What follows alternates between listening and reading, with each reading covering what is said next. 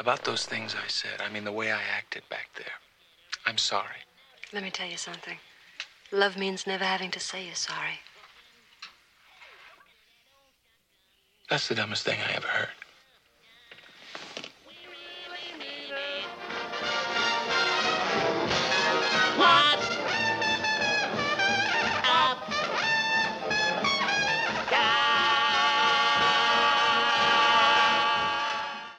Rest in peace to the legendary Ryan O'Neal. An anthology about the bad, the short-lived, and the forgotten shows and events in television history. This is It Was a Thing on TV. Punisher! Control! Harry, before I change my mind! I give you Super Train.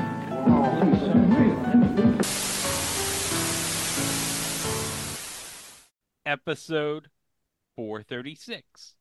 Submission 2298. The Aquaman 2006 pilot. The Aquaman 2006 pilot was an unsold pilot for the WB that was unaired but was released on iTunes on July 25th of 2006. Well, guys, out of all the characters in the DC universe, you have Superman, you have Batman, you have Wonder Woman, you have The Flash, and you have Aquaman. Yeah, when the movie came out, I thought, and here I was thinking Superman was difficult to adapt. How are you going to adapt Aquaman? But yet, Jason Momoa made it work. Yes. And considering, in the conscience list of most people, Aquaman is basically known for two things. People thought he was incredibly lame. And also, that one part in that one season of Entourage where James Cameron made that Aquaman movie with Vinny Chase. Remember that, Chico? James Cameron's Aquaman? I do. Now, let's be honest. In the mid-2000s, that would have been an awesome blockbuster in real life. Anything with Vincent Chase would be awesome in real life. Yeah, because remember, Chico, he is Queens Boulevard. But back in 2006, the WB thought, well, everyone kind of knows who Aquaman is from Entourage. So it's like, why don't we just adapt this character for television? And they would be able to do it because they are building off of the success of Smallville at the time. Yeah, and Smallville was a big success for the WB at this point. In fact, they got the creators of Smallville to work on this pilot. So this was supposed to be like a spin-off. I guess, or maybe set in the same universe or kind of sort of in a similar vein to Smallville. So we already know about the story of Smallville, and that's supposed to be Superman before Superman was Superman. What is the story behind Aquaman? Is this Aquaman before Aquaman was Aquaman, or Aquaman as Aquaman? Damned if I know. I paid $3 for this on Google Play. That's right, folks. I paid some of my hard-earned money, and I actually watched the whole damn thing, and I recapped the whole damn thing because, damn it, I'm a podcast journalist, and I want you to experience what I had to go through to pay that $3. And also, Greg hates money. That's right. I hate money. Isn't that true, Mike? Chico took the words out of my mouth. I was going to say it right as he said. I didn't want to talk over him, but we all know Greg despises money. That's right. But we have to talk about who they got for this pilot in 2006. And Chico, they couldn't get Jason Momoa for this pilot back in 2006. But let me tell you who they got to play Arthur Curry. I gotta say, fantastic. This was before Alan Ritchson played Aquaman, by the way, in the Arrowverse. Yeah. Do you want to say it, Chico? Justin Motherfather Hartley Yeah. from This Is Us, among other things. But playing his adopted father, Tom Curry, in this pilot, I think this is the first time ever we're going to reference La Bamba on this podcast, Chico. And we're not talking about the band member from Conan O'Brien's band. Oh, I wish we were talking about La Bamba. Oh, that would be great if we were, but sadly we're not. Wouldn't that be hilarious if La Bamba from Conan's dad was Aquaman's dad? Hilarity would definitely ensue. But of course, I'm talking about the one, the only, Lou Diamond Phillips. And let me just say, this is not going to be the last time we're going to be talking about him, because we're going to be talking about him in the epic CBS flop, Wolf Lake. Do you remember that, Chico? Do you remember? Vaguely. I just remember it premiered after 9/11, and that was done. America's like, we've suffered enough. We don't want to watch this. Oh, God. Hasn't Sean McDermott done enough with that?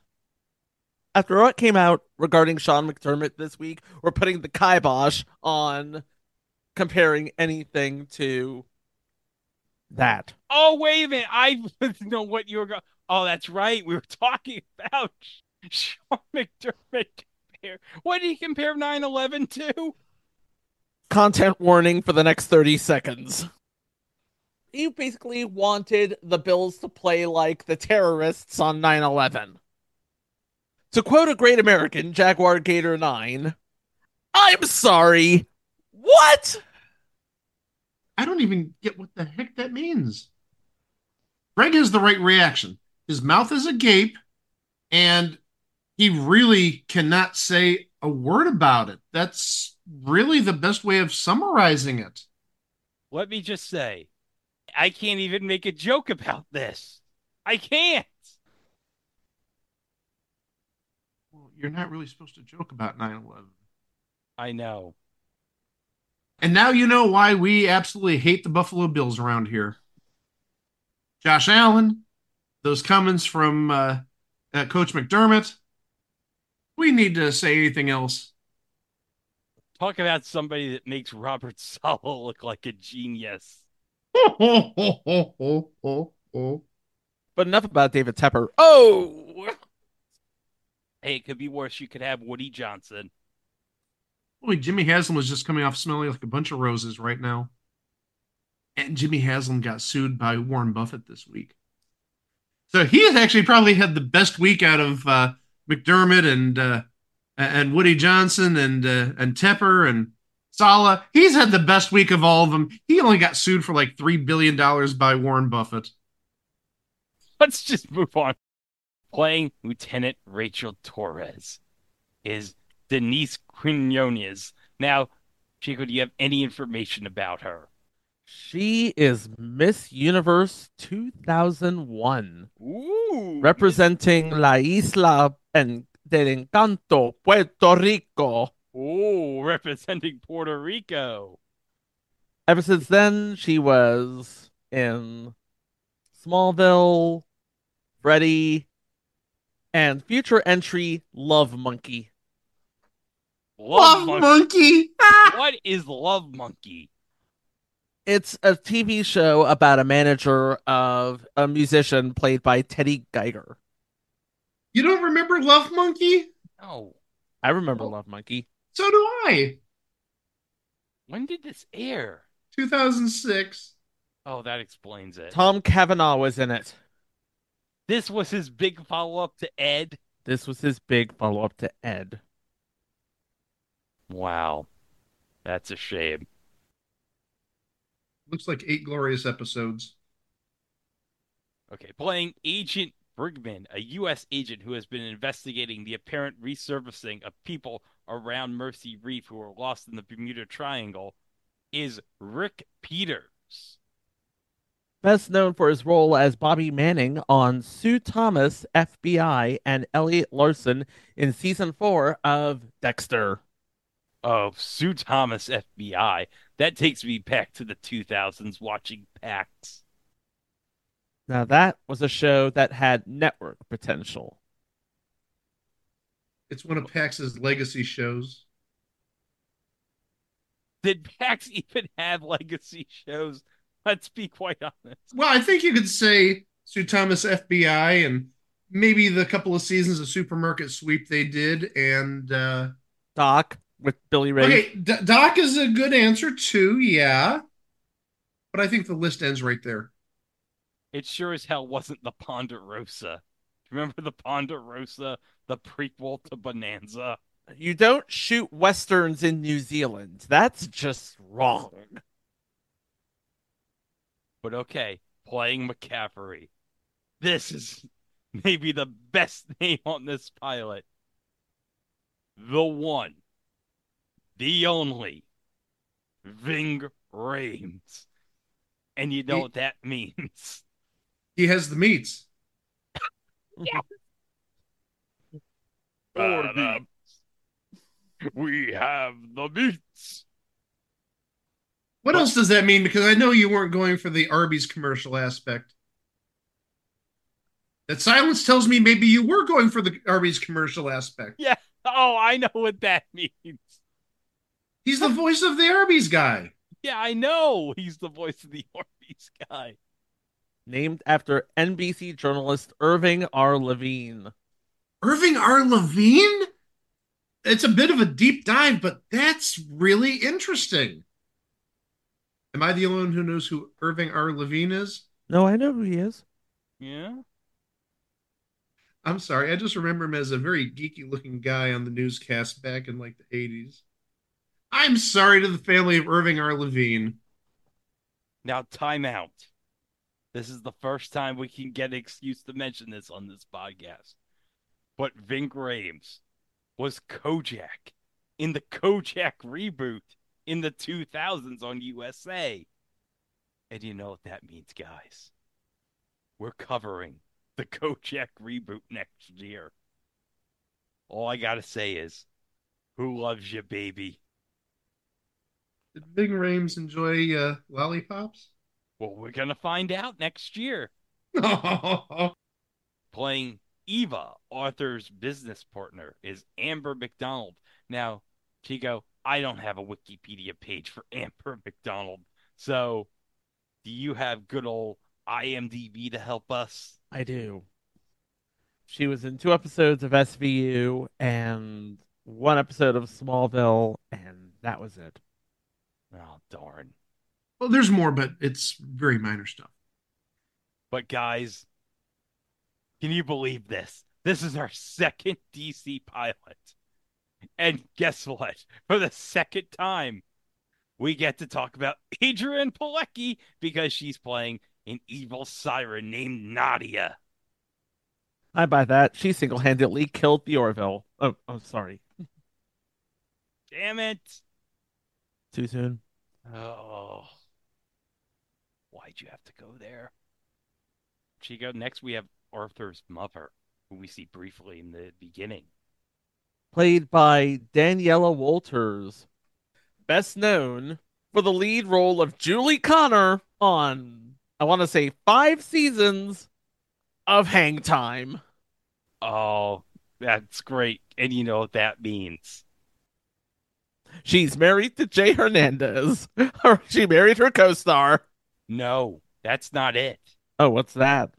We get an excuse to mention Reggie Theus again on this podcast.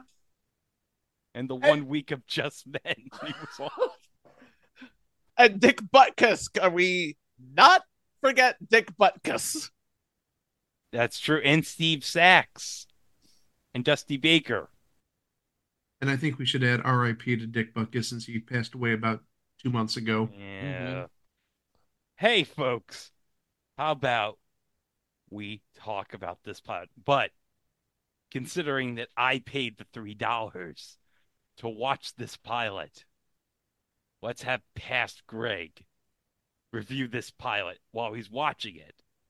And then we'll come back here after I'm done with that. And then we'll come back and see why this didn't get on the air or go to series. So here's past Greg, and we'll come back in about 45 minutes. The ocean. It's a place full of secrets. Some are beautiful, some are dangerous. Its mysteries have baffled mankind for centuries. None more so than the Bermuda Triangle. But in order to understand the triangle, you must understand my son. He was born in the darkest reaches of the sea. I had hoped to teach him the ways of the world, how to lead a good life and become a good man. But then I was taken from him. Aquaman opening titles. So we get the sequence on the Chiron saying Bermuda Triangle 10 years ago. So this is roughly taking place, this opening sequence, around 1996. So we see Arthur Curry, or as he's known back then as Orin. He's looking out at the plane window, seeing a bunch of dolphins. We meet our main characters here in the pilot. We see Tom Curry radioing to the plane, who's of course played by Lou Diamond Phillips, and we see Arthur's mother. He held his breath underwater for 5 minutes, Arthur. He manages to tell Tom Curry down below. He says it was the coolest thing ever. Kid, I don't know what to tell you. If you think holding your breath underwater for 5 minutes is the coolest thing ever, man, that is pretty... Well, I mean, you are going to be the king of the sea, so maybe that is the coolest thing in your life, at least right now. Oh no, the plane is going like in weird directions. What's going on here? Oh, a big portal water thing came out of the sky. Oh, boom. Oh my god.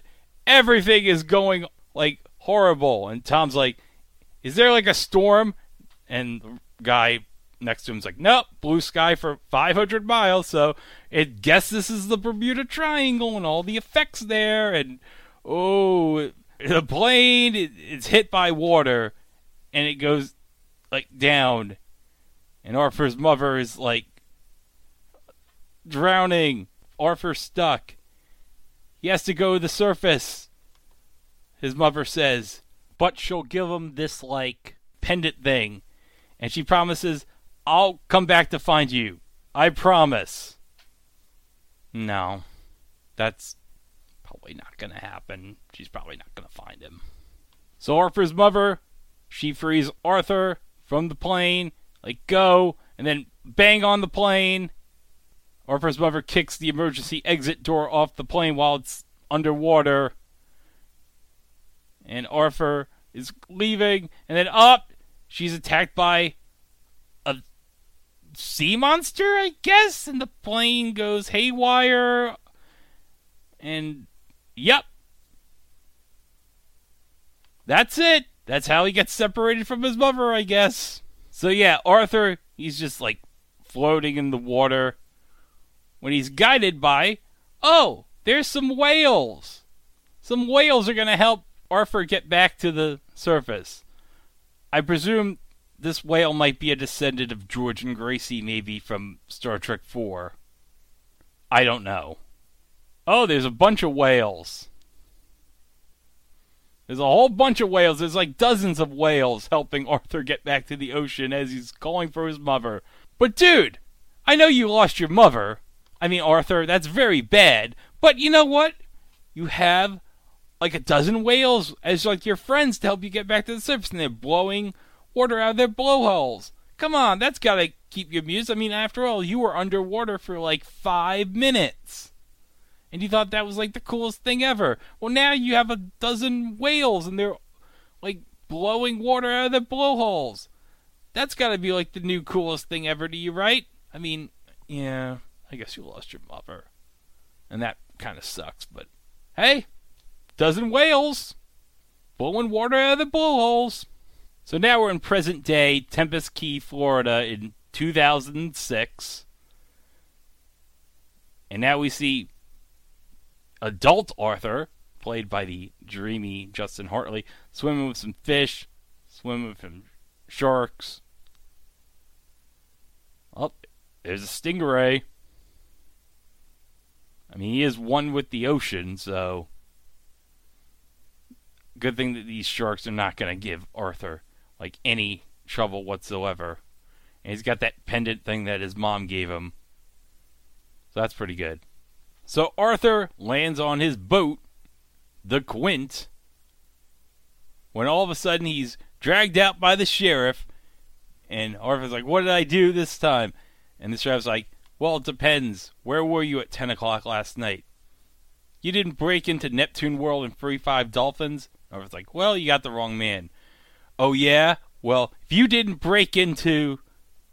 What the heck is the water park? Let me just rewind back here real quick. Oh, Neptune World. Similar to, I guess, but not legally... Yeah, similar to, but legally distinct from SeaWorld. I don't know if the whole SeaWorld, like, whale stuff, freeing the whale stuff was like a thing back in the mid-2000s. Maybe it was. I don't know. But yeah, the sheriff shows Arthur the pictures of him at Neptune World. It's like, oh yeah, any 10-year-old with a PC could have photoshopped those pictures. Well, that is true, Arthur. I bet you when they were getting those new Windows Vista laptops, the kids, they were making all sorts of photoshops. And the sheriff's like, look, AC, you're under arrest for breaking and entering. And Arthur's like, I was just doing those dolphins like a favor and rescuing them. The sheriff's like, yeah, well, I guess the world's full of misunderstood heroes. So Tom Curry has to bail his adopted son Arthur out of prison. And it's the 3rd time this year it's happened. Oh, man. And Tom tells, look, no matter how many times you screw up, and you're definitely going for the record here, I will always be your father. Well, anyways, I gotta go to work. By the way, Arthur, it's been 10 years since your mom was disappearing over the Bermuda Triangle. And Arthur's like, yeah, when we were flying over the Bermuda Triangle, she was calling me Orin. What was that about? She said she had so much to tell me. And Tom's like, didn't she also say do good with your life? I don't see you fixated on that. You should be at Stanford right now instead of being incarcerated. And Arthur's like, I'm not leaving Tempest Key until I find out what happened to my mom. And Tom's like, look, I miss your mother too, but you're not a kid anymore, so... You have so much potential, I don't want to see it going to waste. And Arthur's like, I'm very sorry. So I was like, if you're really sorry, you gotta pull your life together. Oh, well. Meanwhile, Arthur's business partner, Ava, is putting up a for sale sign. Inquire at the bank. And Ava says, rough night to Arthur. And Arthur's like, the night was fine, but this day sure does suck. And Arthur's like, look, Ava, why are you putting a for sale sign over on my boat? And Ava's like, look, the boat is mine. And Arthur's like, look, I know you're still mad at me, but Ava says there's something ironic about watching 5 cardiologists have a heart attack when you tell them they're dive instructors in jail. And Arthur's like, well, it was a holding cell, and the plan was not to get arrested. Ava says, that's what you said when you slammed aboard that cruise ship and ran up the bar tab. Arthur's like, look, it was a wedding. I got caught up in the moment. I brought everyone around. And for the record, the bridesmaids did say that my toast was incredibly romantic. Oh, that's so sweet. And Eva says, well, maybe one of them should have wired you the money to cover the bill. And Arthur's like, wait, you're not going to sell my boat. And Eva's like, look, you're my business partner. Why are you picking last night to go, like, Greenpeace on me and stuff? Arthur's like, look, here's the reason why I freed those dolphins. Okay, do you want to know the real reason? It's because I felt like they were calling to me. And Ava's like, oh, Arthur, not this crap. You're saying that you can talk to fish now? Arthur's like, no, dolphins are mammals. It was kind of more like empathy. A weird empathy. He was like, look, I got a friend at Dolphin Rescue. We could set up a legal defense fund. I was like, cool. That's cool. Good. So Arthur's at the bar, and then Ving Rhames comes out, and he's like, getting tired of staring at these bottles. You want to pour me a drink? And Arthur's like, well, it's a little early for happy hour, isn't it? And then Ving Rhames like, oh, you're Tom Curry's kid. I've seen you on Mercy Reef. And Arthur's like, I didn't know I had a fan club. And Ving Rhames says, you don't. We're in the lighthouse on Atlas Point. The gulls have nothing on my view. And Ving Rhames is like, I remember the day your mother's plane went down. And Arthur's like, what? And Ving Rhames is like, that cloud was Caribbean sky. God couldn't have painted a prettier picture. And then, out of nowhere, came the storm. And Ving Rhames just takes a sip of his drink on the little pint glass. And Arthur's like, excuse me, what'd you say about my mother? And who are you? And Ving Rhames is like, my name's McCaffrey. Keep the change. And right as Arthur's gonna grab the money, McCaffrey says, Arthur, if you look hard enough into the deep, something is gonna start to look back. Watch yourself. And Arthur's like, maybe I should listen to Ving Rhames here? Possibly, maybe? So now we go to Mercy Reef, which is 25 miles off of Tempest Key. And we see, like, a guy on, like, I don't know if it's like it's a piece of shipwreck. And Tom's with the Coast Guard, and he's going to save this person that's been on the ocean. Tom's looking at the guy who's been shipwrecked, and then he sees something on his neck. And it's the same thing on his neck that Arthur has. And then the guy wakes up, and he's like, they're coming. I must warn Oren. And Tom's like, all right, buddy. I could see what might have happened here. Maybe you were shipwrecked and you have a couple of drinks. No, he probably didn't have a couple of drinks. But okay, well, let's just take you to the hospital. All right, so they're going to take this man with the same sort of necklace thing, the little seahorse thing that's on Arthur's neck. They're going to take this man to the hospital where he's going to be treated well. I guarantee you, no shenanigans are going to happen with the shipwrecked man at the hospital. None whatsoever.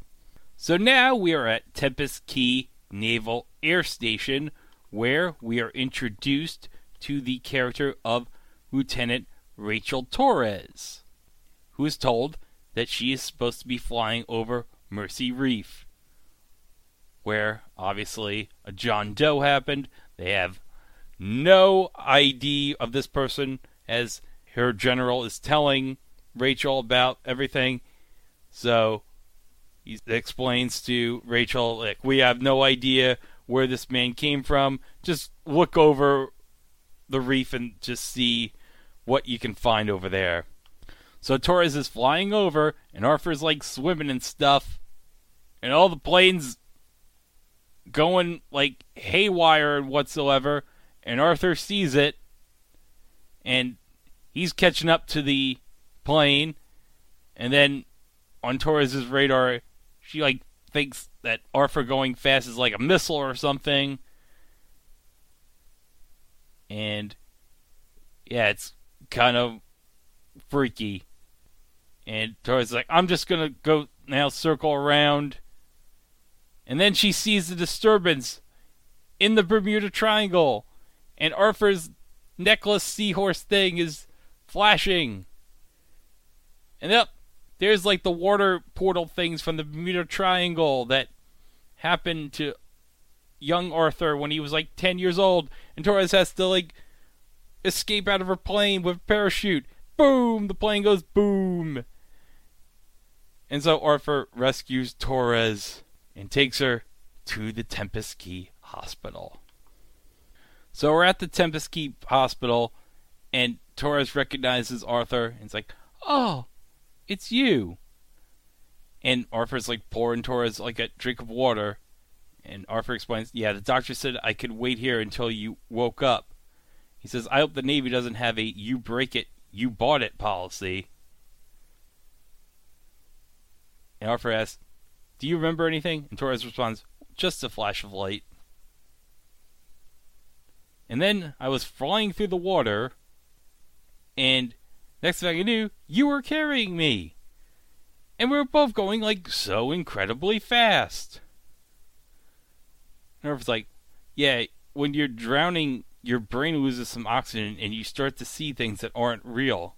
So I guess you should rest, maybe? And Torres says to Arthur, is this your way of saying that I'm crazy?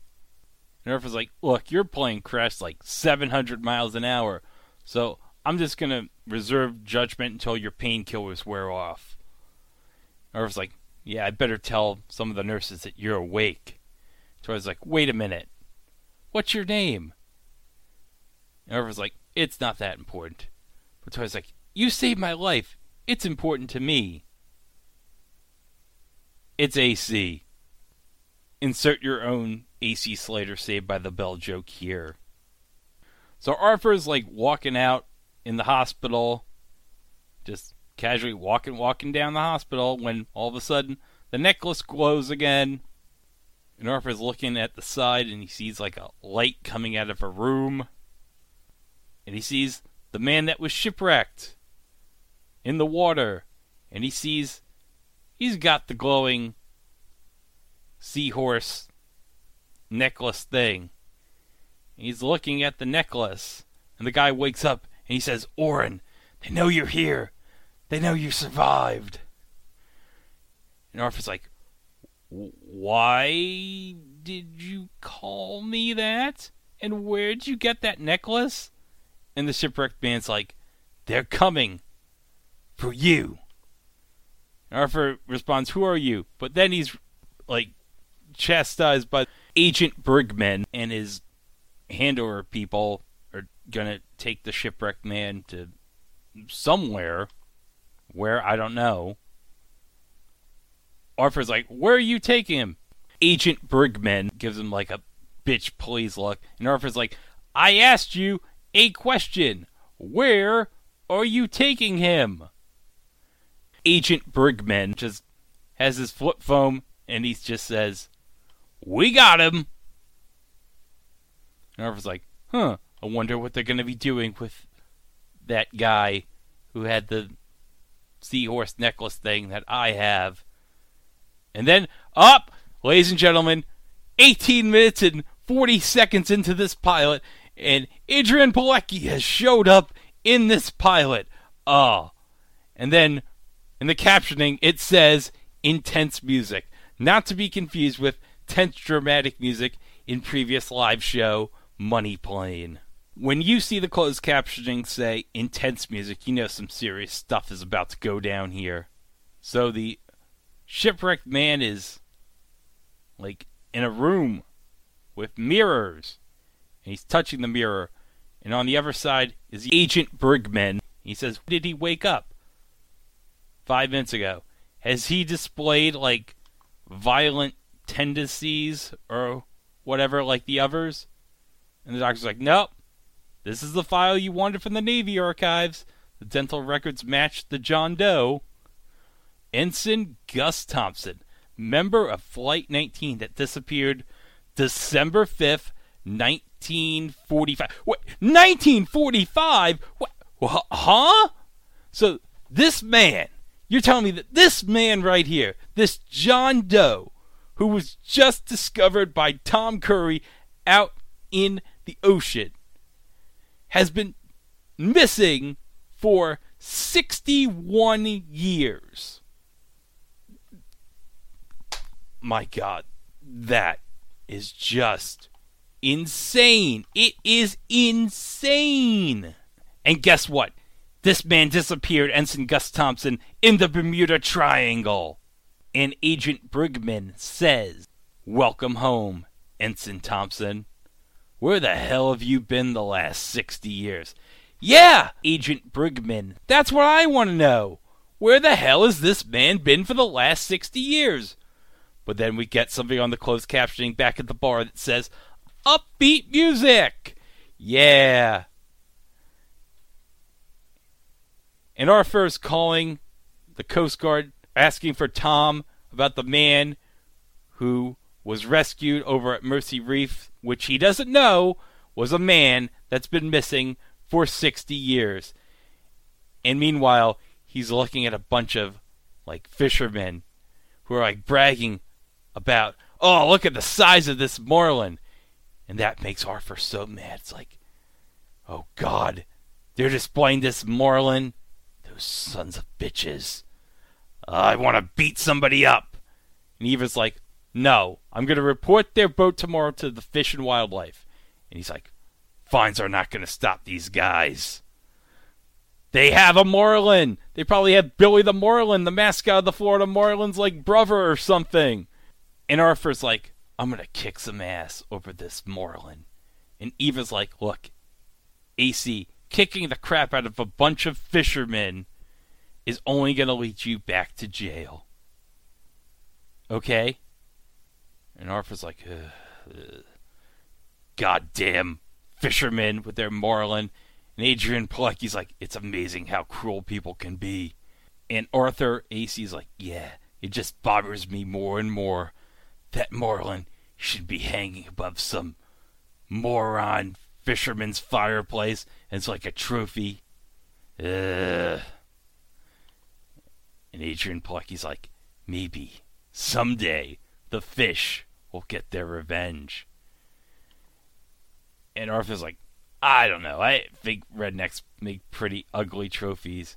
Adrian Palecki's like, I'm Nadia. I heard you're pretty amazing under the water. And Arthur's like, well, if you'd like me to take you diving, I'm free tomorrow. And Nadia's like, I was hoping we could do something now. Like, right now. Oh, ho, ho, ho, ho, I see what's going on. Oh, ho, ho, ho. And so Arthur and Nadia, they're like swimming and stuff. And Nadia's like, we met a long time ago. And Arthur's like, hey, you sure about that? I think I definitely would have remembered you. And Nadia's like, let me refresh your memory. And she goes under the water. And like,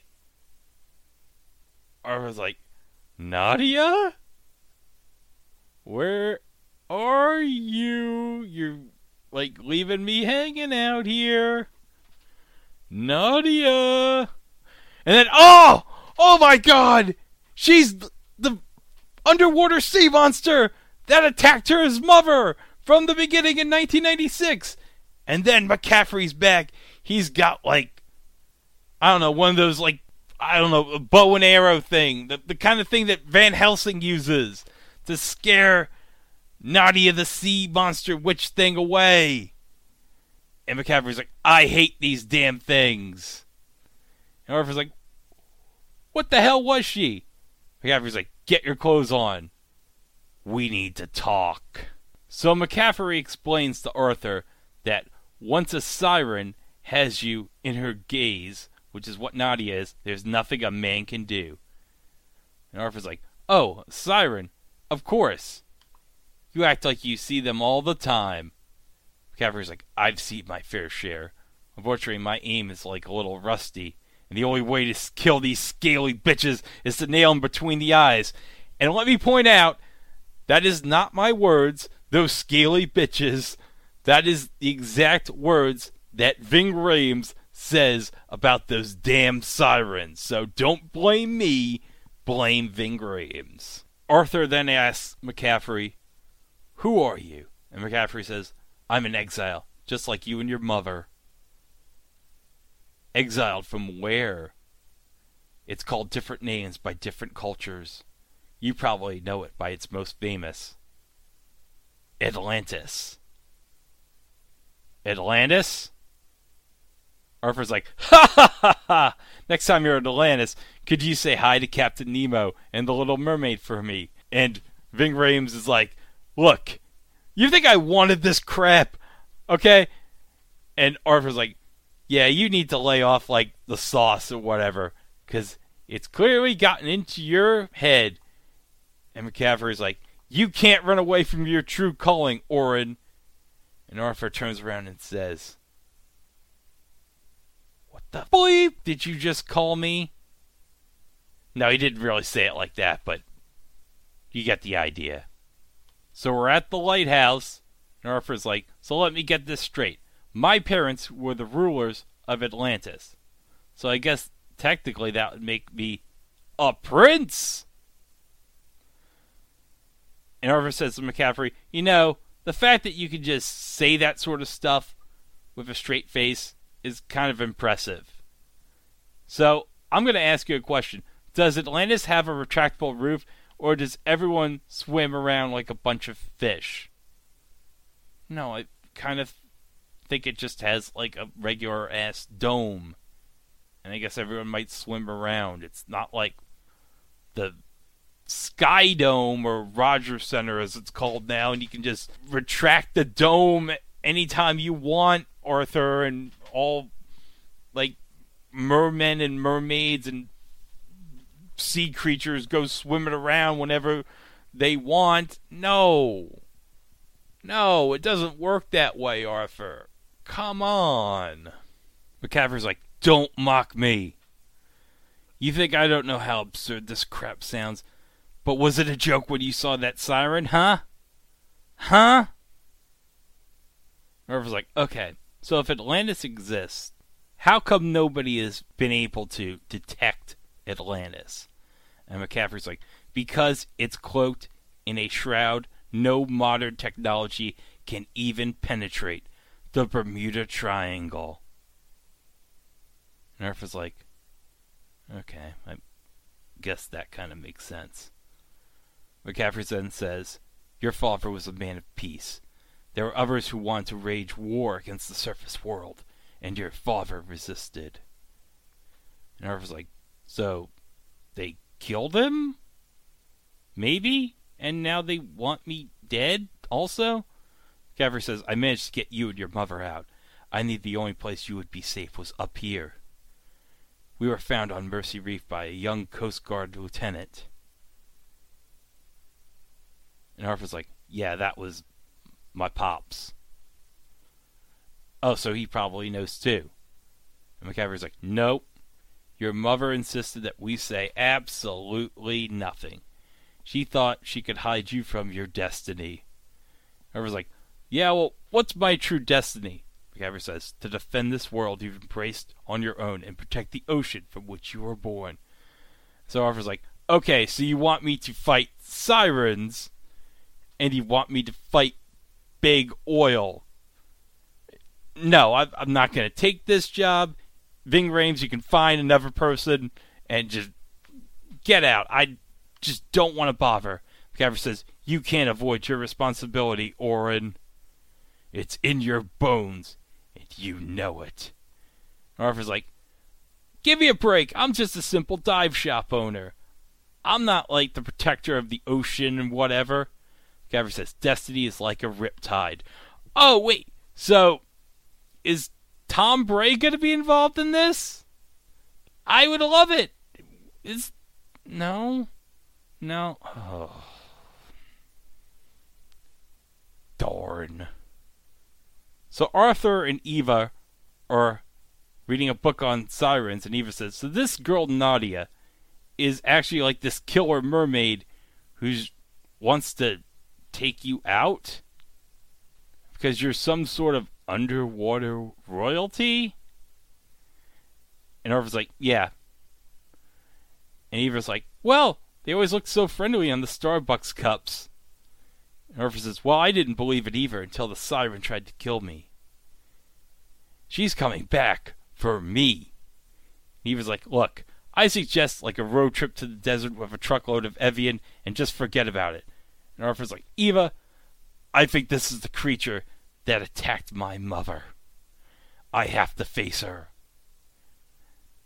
And Eva's like, "Are you sure you want to go with this?"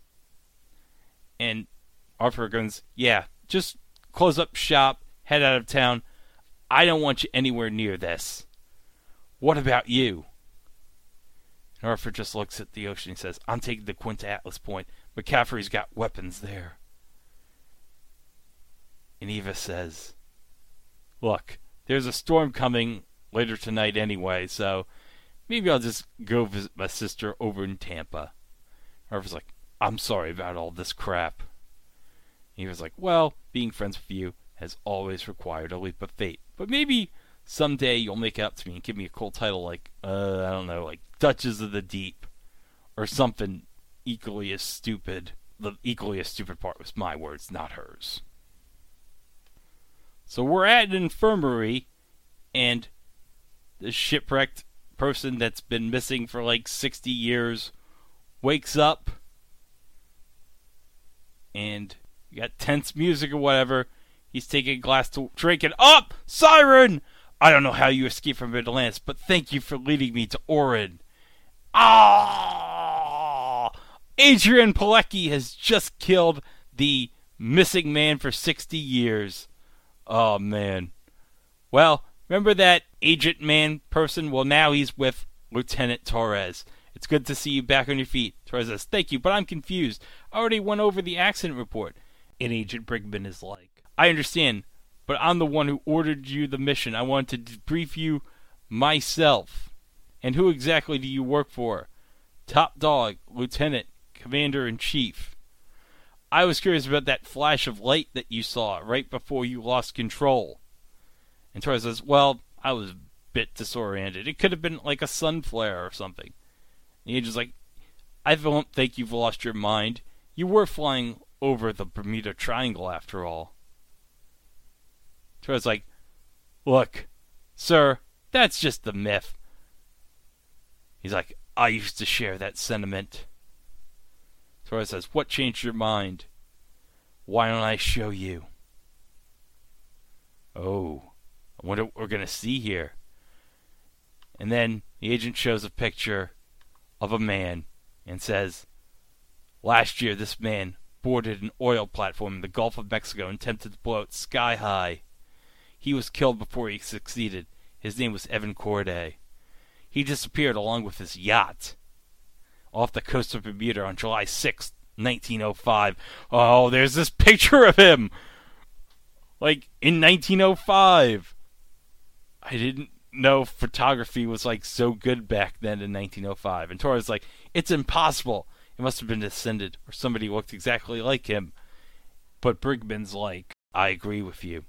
Except, the fingerprints, they matched perfectly. And he's not the first one that's come back from the Bermuda Triangle.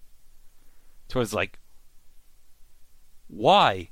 Well, that's what Project Novus is here to find out. And I want you to join us, Lieutenant Torres, and help us unlock the mysteries of the Bermuda Triangle. So it's like, look, I'm just a pilot. I don't know what I could bring to this. And the agent's like, you have more experience than any of us. You witnessed something extraordinary out there, and you lived to tell the tale. I don't believe you could be taken out of the blue by some stupid sun flare or a freak mechanical failure.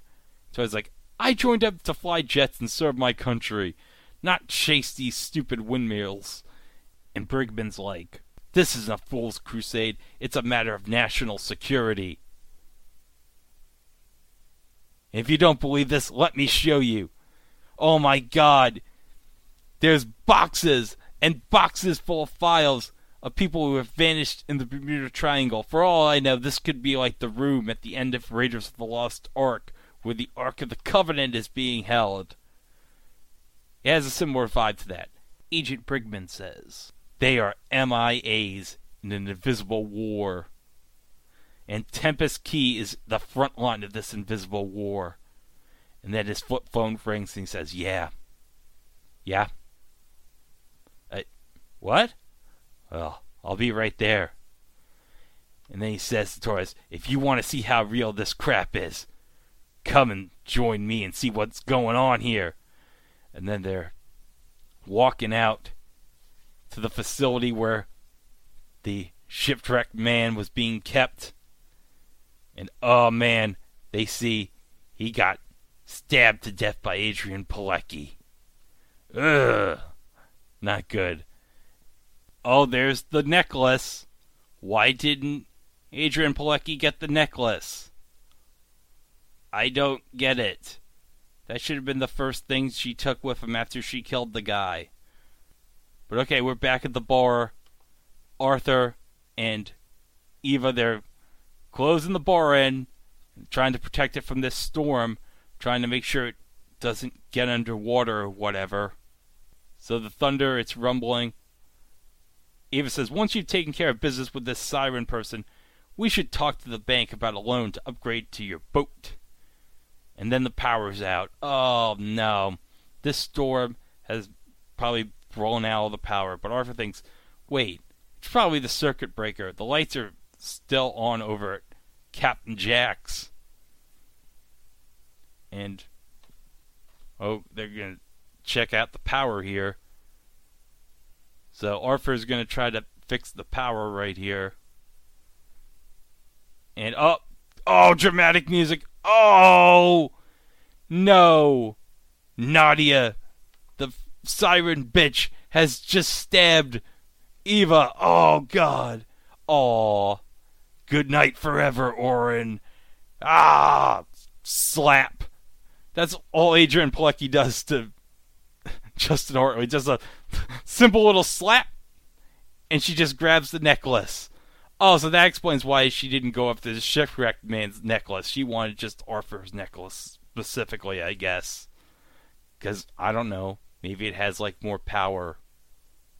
Since, I mean, he is the future ruler of Atlantis, Arthur. So now we're on the sea, on the Quint.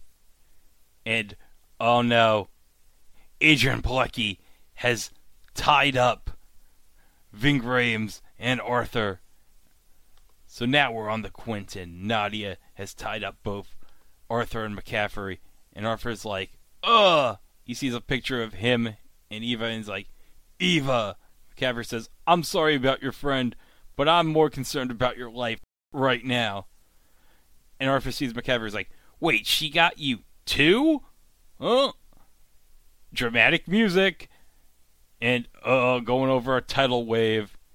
And, like, Nadia, the siren, is just carrying them, like, by her own self, because she's a damn siren on this damn boat. And Arthur's like, where's she taking us? McCaffrey says, home, to Atlantis, to be executed. Arthur's like, why hasn't she gutted us already? You're a symbol of hope, Oren. If they kill you, that hope dies, too. And Arthur's like, well, then I need some water. McCaffrey's like, my flask, it's in my boot. And so Arthur's just crawling to McCaffrey. He's just trying to get that flask. Like, grabs the flask. McCaffrey's like, smash it! And he smashes the flask. And it's like, and then the necklace, it glows. And the beam comes like right out of the sky. And now Arthur's free. He frees McCaffrey. It's like, what do we do to take her down? We aren't doing anything. You're going to get off this boat. No. That thing took my mom. And she attacked my friend. I'm not going anywhere until she's dead. McCaffrey's like, I promised your father on his dying breath to help you. I'm not breaking my word now. And so, do you have any weapons? And McCaffrey goes, Nadia! And so Nadia gets back onto the boat, does like a landing, superhero landing, like in Deadpool. And so Nadia opens the door, McCaffrey uses the harpoon thing, and she says, your aim's gotten better. And, she just stabs McCaffrey right in the leg. And she's like, where is Oren? And Ving Rhames, as only Ving Rhames can do, says, rotten hell, you scaly bitch. Oh, that's fantastic. And then he stabs him in the upper leg. It's like, now where is Oren? And then Arthur does a superhero landing of his own, and it's like, I'm right here. And up, fight. Punch, punch. Some stuff on the boat breaks. Screech. Ugly ass teeth. Kick. Your mother can't protect you this time. What'd you do to her? You'll find out. And then McCaffrey grabs the little thing, and McCaffrey goes, Oren! Throws it to him, and stabs her right in the forehead. And it's like, not today. Boom! Necklace goes flying back in. Arthur grabs the necklace, looks at it. Oh, man. He just stares at the necklace. McCaffrey says, well done, Oren. Your father would have been proud. And they both look right out into the sea as some instrumental music plays. So Eva's being treated at the hospital, and Arthur says, while she's unconscious and looking at her room, I'm sorry, Eva. Meanwhile, back at the file full of stuff at the Bermuda Triangle, Brigman looks at a box that says, Farewell 1936 Club Havana, and it's Lieutenant Torres? And we hear a voiceover from the agent flashing back to when he said, how much do you remember, Lieutenant Torres? So I guess is the implication that she's like from the 1930s and she was previously pulled out from the Bermuda Triangle and doesn't remember. I guess, or maybe it's I don't know. So yeah, Arthur's back at the lighthouse, and well, everything's saved, I guess. But McCaffrey says to him, that siren was just the beginning. There are creatures in this deep that you couldn't imagine your worst nightmares. And Arthur says, well, I guess that's reassuring, so whatever. McCaffrey says, I'm not here to make you feel good. I'm here to prepare you for the worst. We should have started your training years ago. Well, let's start now. Let's do it. I'm ready. McCaffrey's like, look, I got you a birthday gift. Look, it's like a book with like map wrapping paper on it.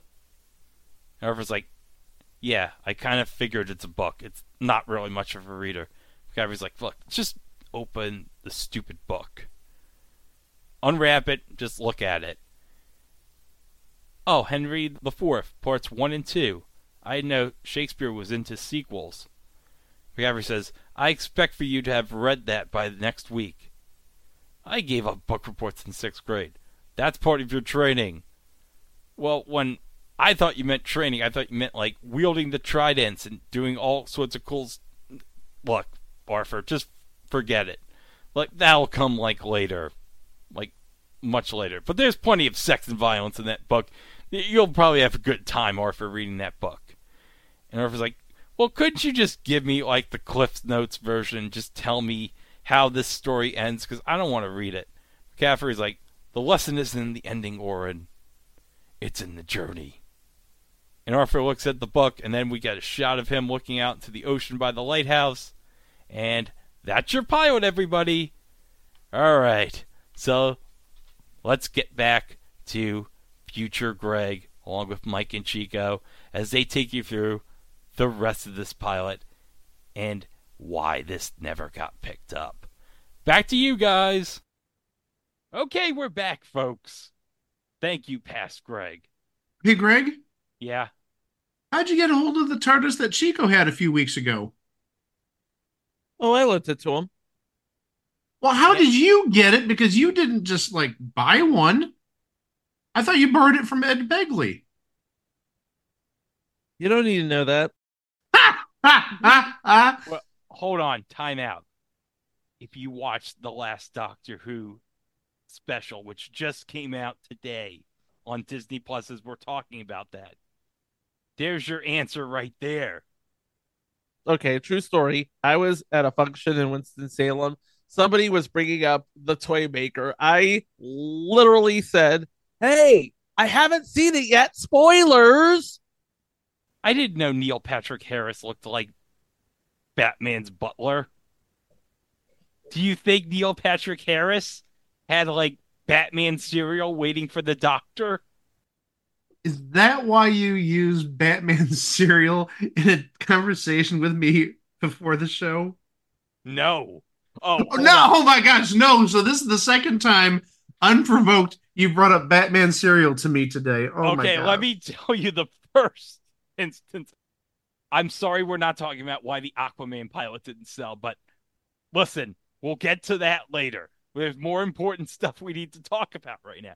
I need to talk about the first instance today where I mentioned to Mike about Batman cereal. Because when I was driving home today, I was listening to the Omnibus podcast about legal baby names. And you know what I said to Mike? I said, Mike, if I had to legally change my name, you know what I'd change it to? Batman cereal. Now, the one thing that listeners don't know, that's sort of a running joke the last 5 years. It goes back to the quiz apps that we used to play, the HQ and stuff like that. And one day we were watching Supermarket Sweep, I believe, and they had in the opening, they say, "Well, who's got the Surf laundry detergent? Okay, you're on. Who's got the Heinz ketchup? You're on." Well, one time they're like, "Who's got the Batman cereal? You're on," and we just all lost it. And there was a while that, if not Greg and me, include Chico in this possibly, being like use Batman cereal as our icon for some of the games. No, no, no. When we played Hype Sports, I thought it was more than just Hype Sports, but it was definitely Hype Sports. when Yes. Hype Sports, we have our avatars on the winner section be Batman cereal. Good times, good prosperous times. Hey, what do you think Mike and Brent are doing these days from Hype Sports? Mike Janela's counting his little bit of Jeopardy winnings he had. No, not thousand. Mike Janela did reward the fans, silly. Oh well, him. Don't you dare talk about Mike Janela like that. Don't Mike you dare. Janela is a real man of Jeopardy, good sir. He's an orange screen host at City Field, damn it. You do not talk that way about Mike You put some Janela. respect on that name. I will not stand for that, Mike. So what are they doing nowadays? Probably like a 9 to 5 or something like that. Hey, Nathan Zagura now, who used to do Reward the Fan, the sports games, he's actually like a sideline reporter for the Browns and actually does one of the Sunday morning shows, one of the pregame shows, the local pregame shows for the Browns games. Oh, He still sucks, though. no, well. Wonder what Ali Hernandez is up to right now. I think, doesn't she work for the Long Island Nets? I think she's still doing the Long Island Nets. But anyways, I don't want to talk more about failed quiz apps and Batman cereal. Chico, how about we get to why this pilot didn't get sold? Because you'd think, okay, Smallville, it's a big hit. Surely this show is going to be a big hit. But there was a problem. When we talked about previous episode Pepper Dennis, the same problem happened with this. What was happening in 2006? In 2006, the WB was getting ready to merge with UPN to form the CW.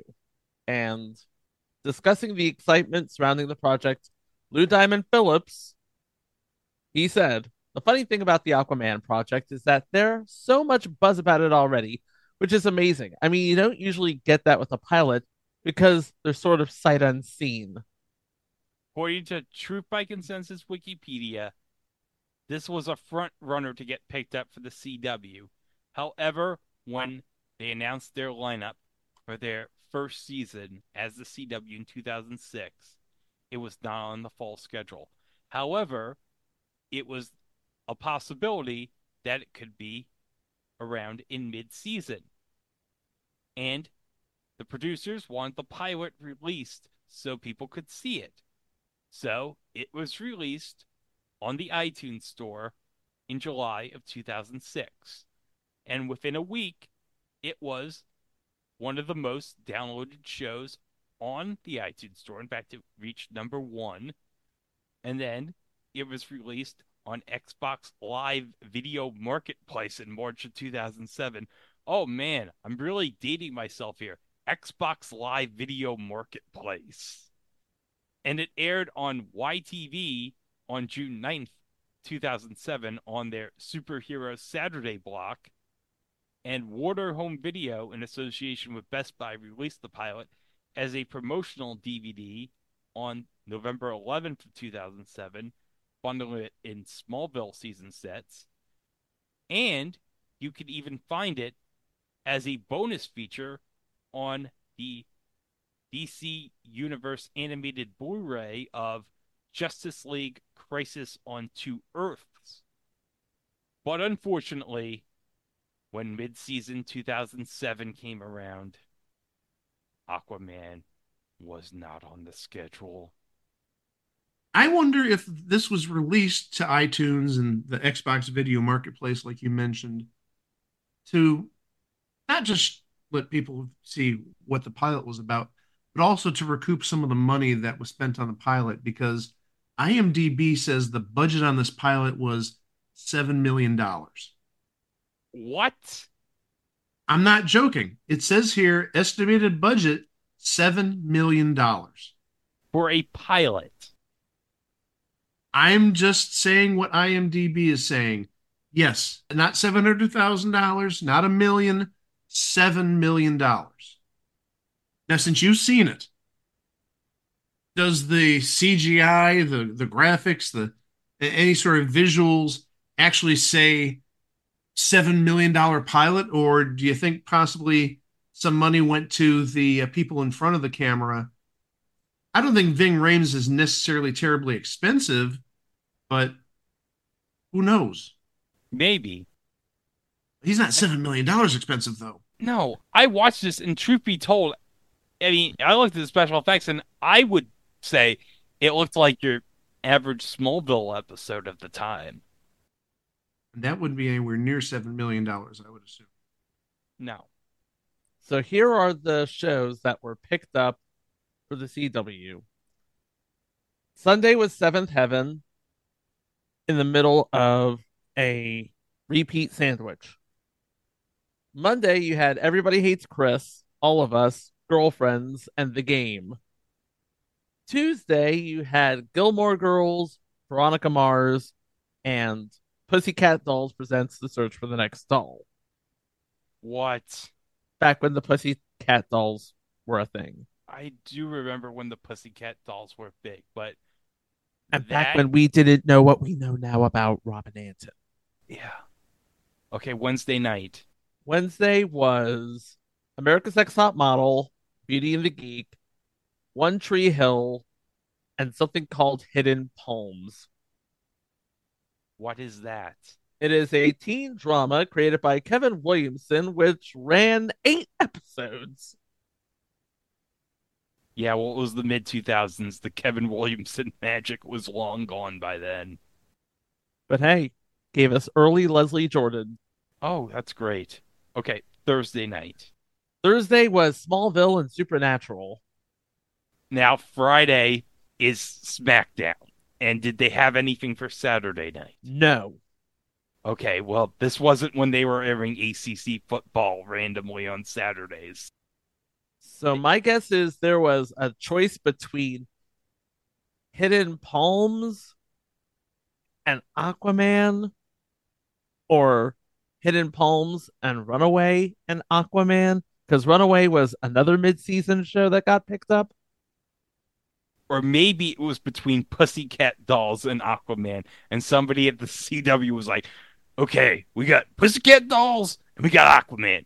You need to have Pussycat Dolls or Aquaman. If they knew then what we know now about Robin Anton. But if they knew then what we know now about Justin Hortley, that would make the choice a lot easier. And we may have gotten 5 or maybe 3 decent seasons of This Is Us and 2 What in God's Name Are You Doing seasons of This Is Us. That's the pilot, I guess. It is still available on iTunes, if I'm not mistaken. Greg bought it. Oh my gosh! I bought it. Oh my gosh! This is the goldfish memory back. I bought it for You bought it on Google Play. I bought no, it. He bought it on iTunes. No, I bought it on Google Play for $3. You forgot to. I mentioned it in the beginning of the show. I thought you said iTunes. No, I bought it on Google Play for $3. I specifically mentioned this. Okay, so Greg's apparently the only person on this show that has something besides the memory of a goldfish. I swear you said iTunes. It was released on iTunes and Xbox and Google Play, and so far as we know, they're all still there. So, I guess if you want to recoup Warner Brothers money on this, just pay $3 for it on iTunes or Google Play. Maybe Xbox Video Marketplace is still around. It probably isn't on PlayStation Store anymore because they're getting rid of all the Warner Brothers Discovery content. I'm sorry, folks. You can't watch Sex Sent Me to the ER if you bought it on the PlayStation. I'm sorry. Oh, damn it. My night's ruined. Well, there goes my weekend. Now you can't watch Sex Sent Me to the ER on your PS4 anymore.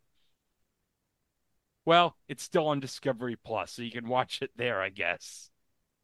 And it reruns often enough on Discovery Life. What else can we say about the 2006 Aquaman pilot? Well, before we got Momoa, we got Justin Hartley. But this was, in 2006, a thing on your iPod. But also it was a thing on TV. Well, that's going to do it for this episode. But don't forget, you can always go to itwasathingontv.com. We can listen to the 435 episodes that precede this one. And we got all sorts of great bonuses there, including minisodes, live shows, extended versions of previous episodes, everything. And remember, we are on all social media, including Instagram, Threads, and Mastodon over at It Was a Thing on TV. Except for Facebook, we are It Was a Thing on TV podcast. And remember, if you want to follow us on Mastodon, search for us at It Was a Thing on TV at TVWatch.party.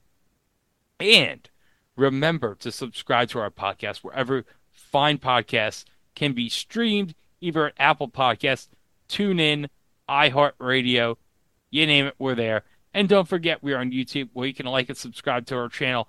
And don't forget to hit the notification bell on YouTube to be informed of all future uploads on the channel, including what is coming up on this podcast. Next week, well, we continue our look at Aquaman and hype it up with another show similar to, but this time legally distinct from, Aquaman. And guys, we get an excuse to talk about Patrick Duffy next week. So you know what that means, guys. We're going to talk about Bingo America. We're going to talk about Bobby in the shower. Oh, we're going to talk about Step by Step, silly. That's always the correct answer. In your mind. I didn't know Bingo America was that important to you, Mike. It's not important to me, but it's something that's on Patrick Duffy's CV. I'm not going to disparage a fellow Buddhist. But we have, on our second episode, the viewer's choice episode. Well, you picked it, and we won't announce it. But you'll find out who won. Okay, we all know it's Briscoe County Jr. Just tell us. No. It's that puppet game show. No, it's got to be Briscoe County Jr. I don't have any faith in that puppet game show. No, well, we haven't tabulated the votes yet. Let's just disclaim it right here. But we know it's going to be Briscoe County Jr. No, it's going to be Al Gore. The winner is going to be Al Gore. Damn those hanging chads. Voting's hard. Listen, Sarah still has a chance if Mike Pence has the courage. But you'll find out more about who won that and about Patrick Duffy next time, right here on It Was a Thing on TV. Thanks for listening, and we'll see you with those episodes next week. Wow! During the Christmas season, Santa sends an elf to every child's home to see if they're being naughty or nice. All day they watch their child, never blinking and never moving, and each night they return to the North Pole to report back to Santa. Ho, ho, ho! Welcome back, elves on shelves. I hope you've all been keeping a good eye on your children. Yes, Santa. Wonderful. Dottie, how has little Elizabeth been this year? She's been a very good girl, Santa. She's listening to her parents and doing her chores. Splendid! And how is little Matthew, Diddlepeep? Well, he didn't want to eat his vegetables at dinner. Oh, no! But then he did, and he liked them. Hooray! And what about young Marshall, Scrabby? I want a new kid, Santa. But why? You've been watching Marshall for 13 years. Things have changed this year. Oh, he figured out he could do a certain thing with his body. Now he won't stop doing it. I hope it's not fighting with his little brother. That would be very naughty indeed. No, this is definitely a solo activity. Considering I can't close my eyes, I have no choice but to watch him, and, he does do it a lot. Well, is what he's doing naughty, or is it nice? It's not really either, Santa. That's silly, Scrabby. All elves know that everything humans do is either naughty or it's nice. This isn't so black and white, Beep. It's just the thing that humans learn how to do, and then they go insane for a while, and they do it nonstop. Please, Santa, can I have another kid? But Marshall loves you, Scrabby. I know. But sometimes he looks at me when he's doing it, I think he's trying to make me a part of it. Well, lucky you, Scrabby. Now, what does each of your children want for Christmas this year? A train set. A new soccer ball. I don't want to say. Oh, Scrabby, certainly Marshall wants something from Santa. Let's see what's on my list. Oh, Scrabby, you spelled flashlight wrong. I wish that were the case. Well, is there anything else he wants? Man, I get some soft socks. Well, then he shall have the softest socks in the land. I'm not gonna stay that way, Santa. Scrabby, it sounds like you don't like Marshall anymore. No, I do. Just 13 is a confusing age. Whatever do you mean? I don't know. He like looks at his body, and he has like his little boobies, and he squeezes real hard, because he hates them and he's mad at him. He's like, go away! Oh my, that's odd. Yeah. Listen, can I please have another kid? Oh, I think I know what's happening. You're upset he's growing up. Oh, he grew up, Santa. That's done. Don't be sad, Scrabby. Every kid stops believing in us someday, but then they have kids of their own, and the magic starts again. I don't know if Marshall will have anything left in the bank by then. Well, I can't wait to visit all your children and bring them Christmas cheer. Yeah, well, just make a lot of noise when you get to Marshall's room. He'll stop for a few seconds if he hears something. Oh, Scrabby, you are a silly elf. Now back to your children.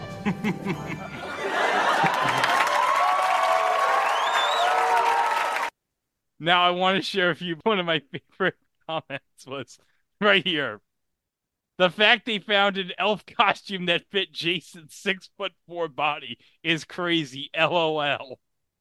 No, it's not. I found elf costumes in my size, and, well, I'm about an inch shorter, but also probably, 30, 40 pounds bigger than him? And my 30, 40 pounds bigger than him is not muscle. It's tacos.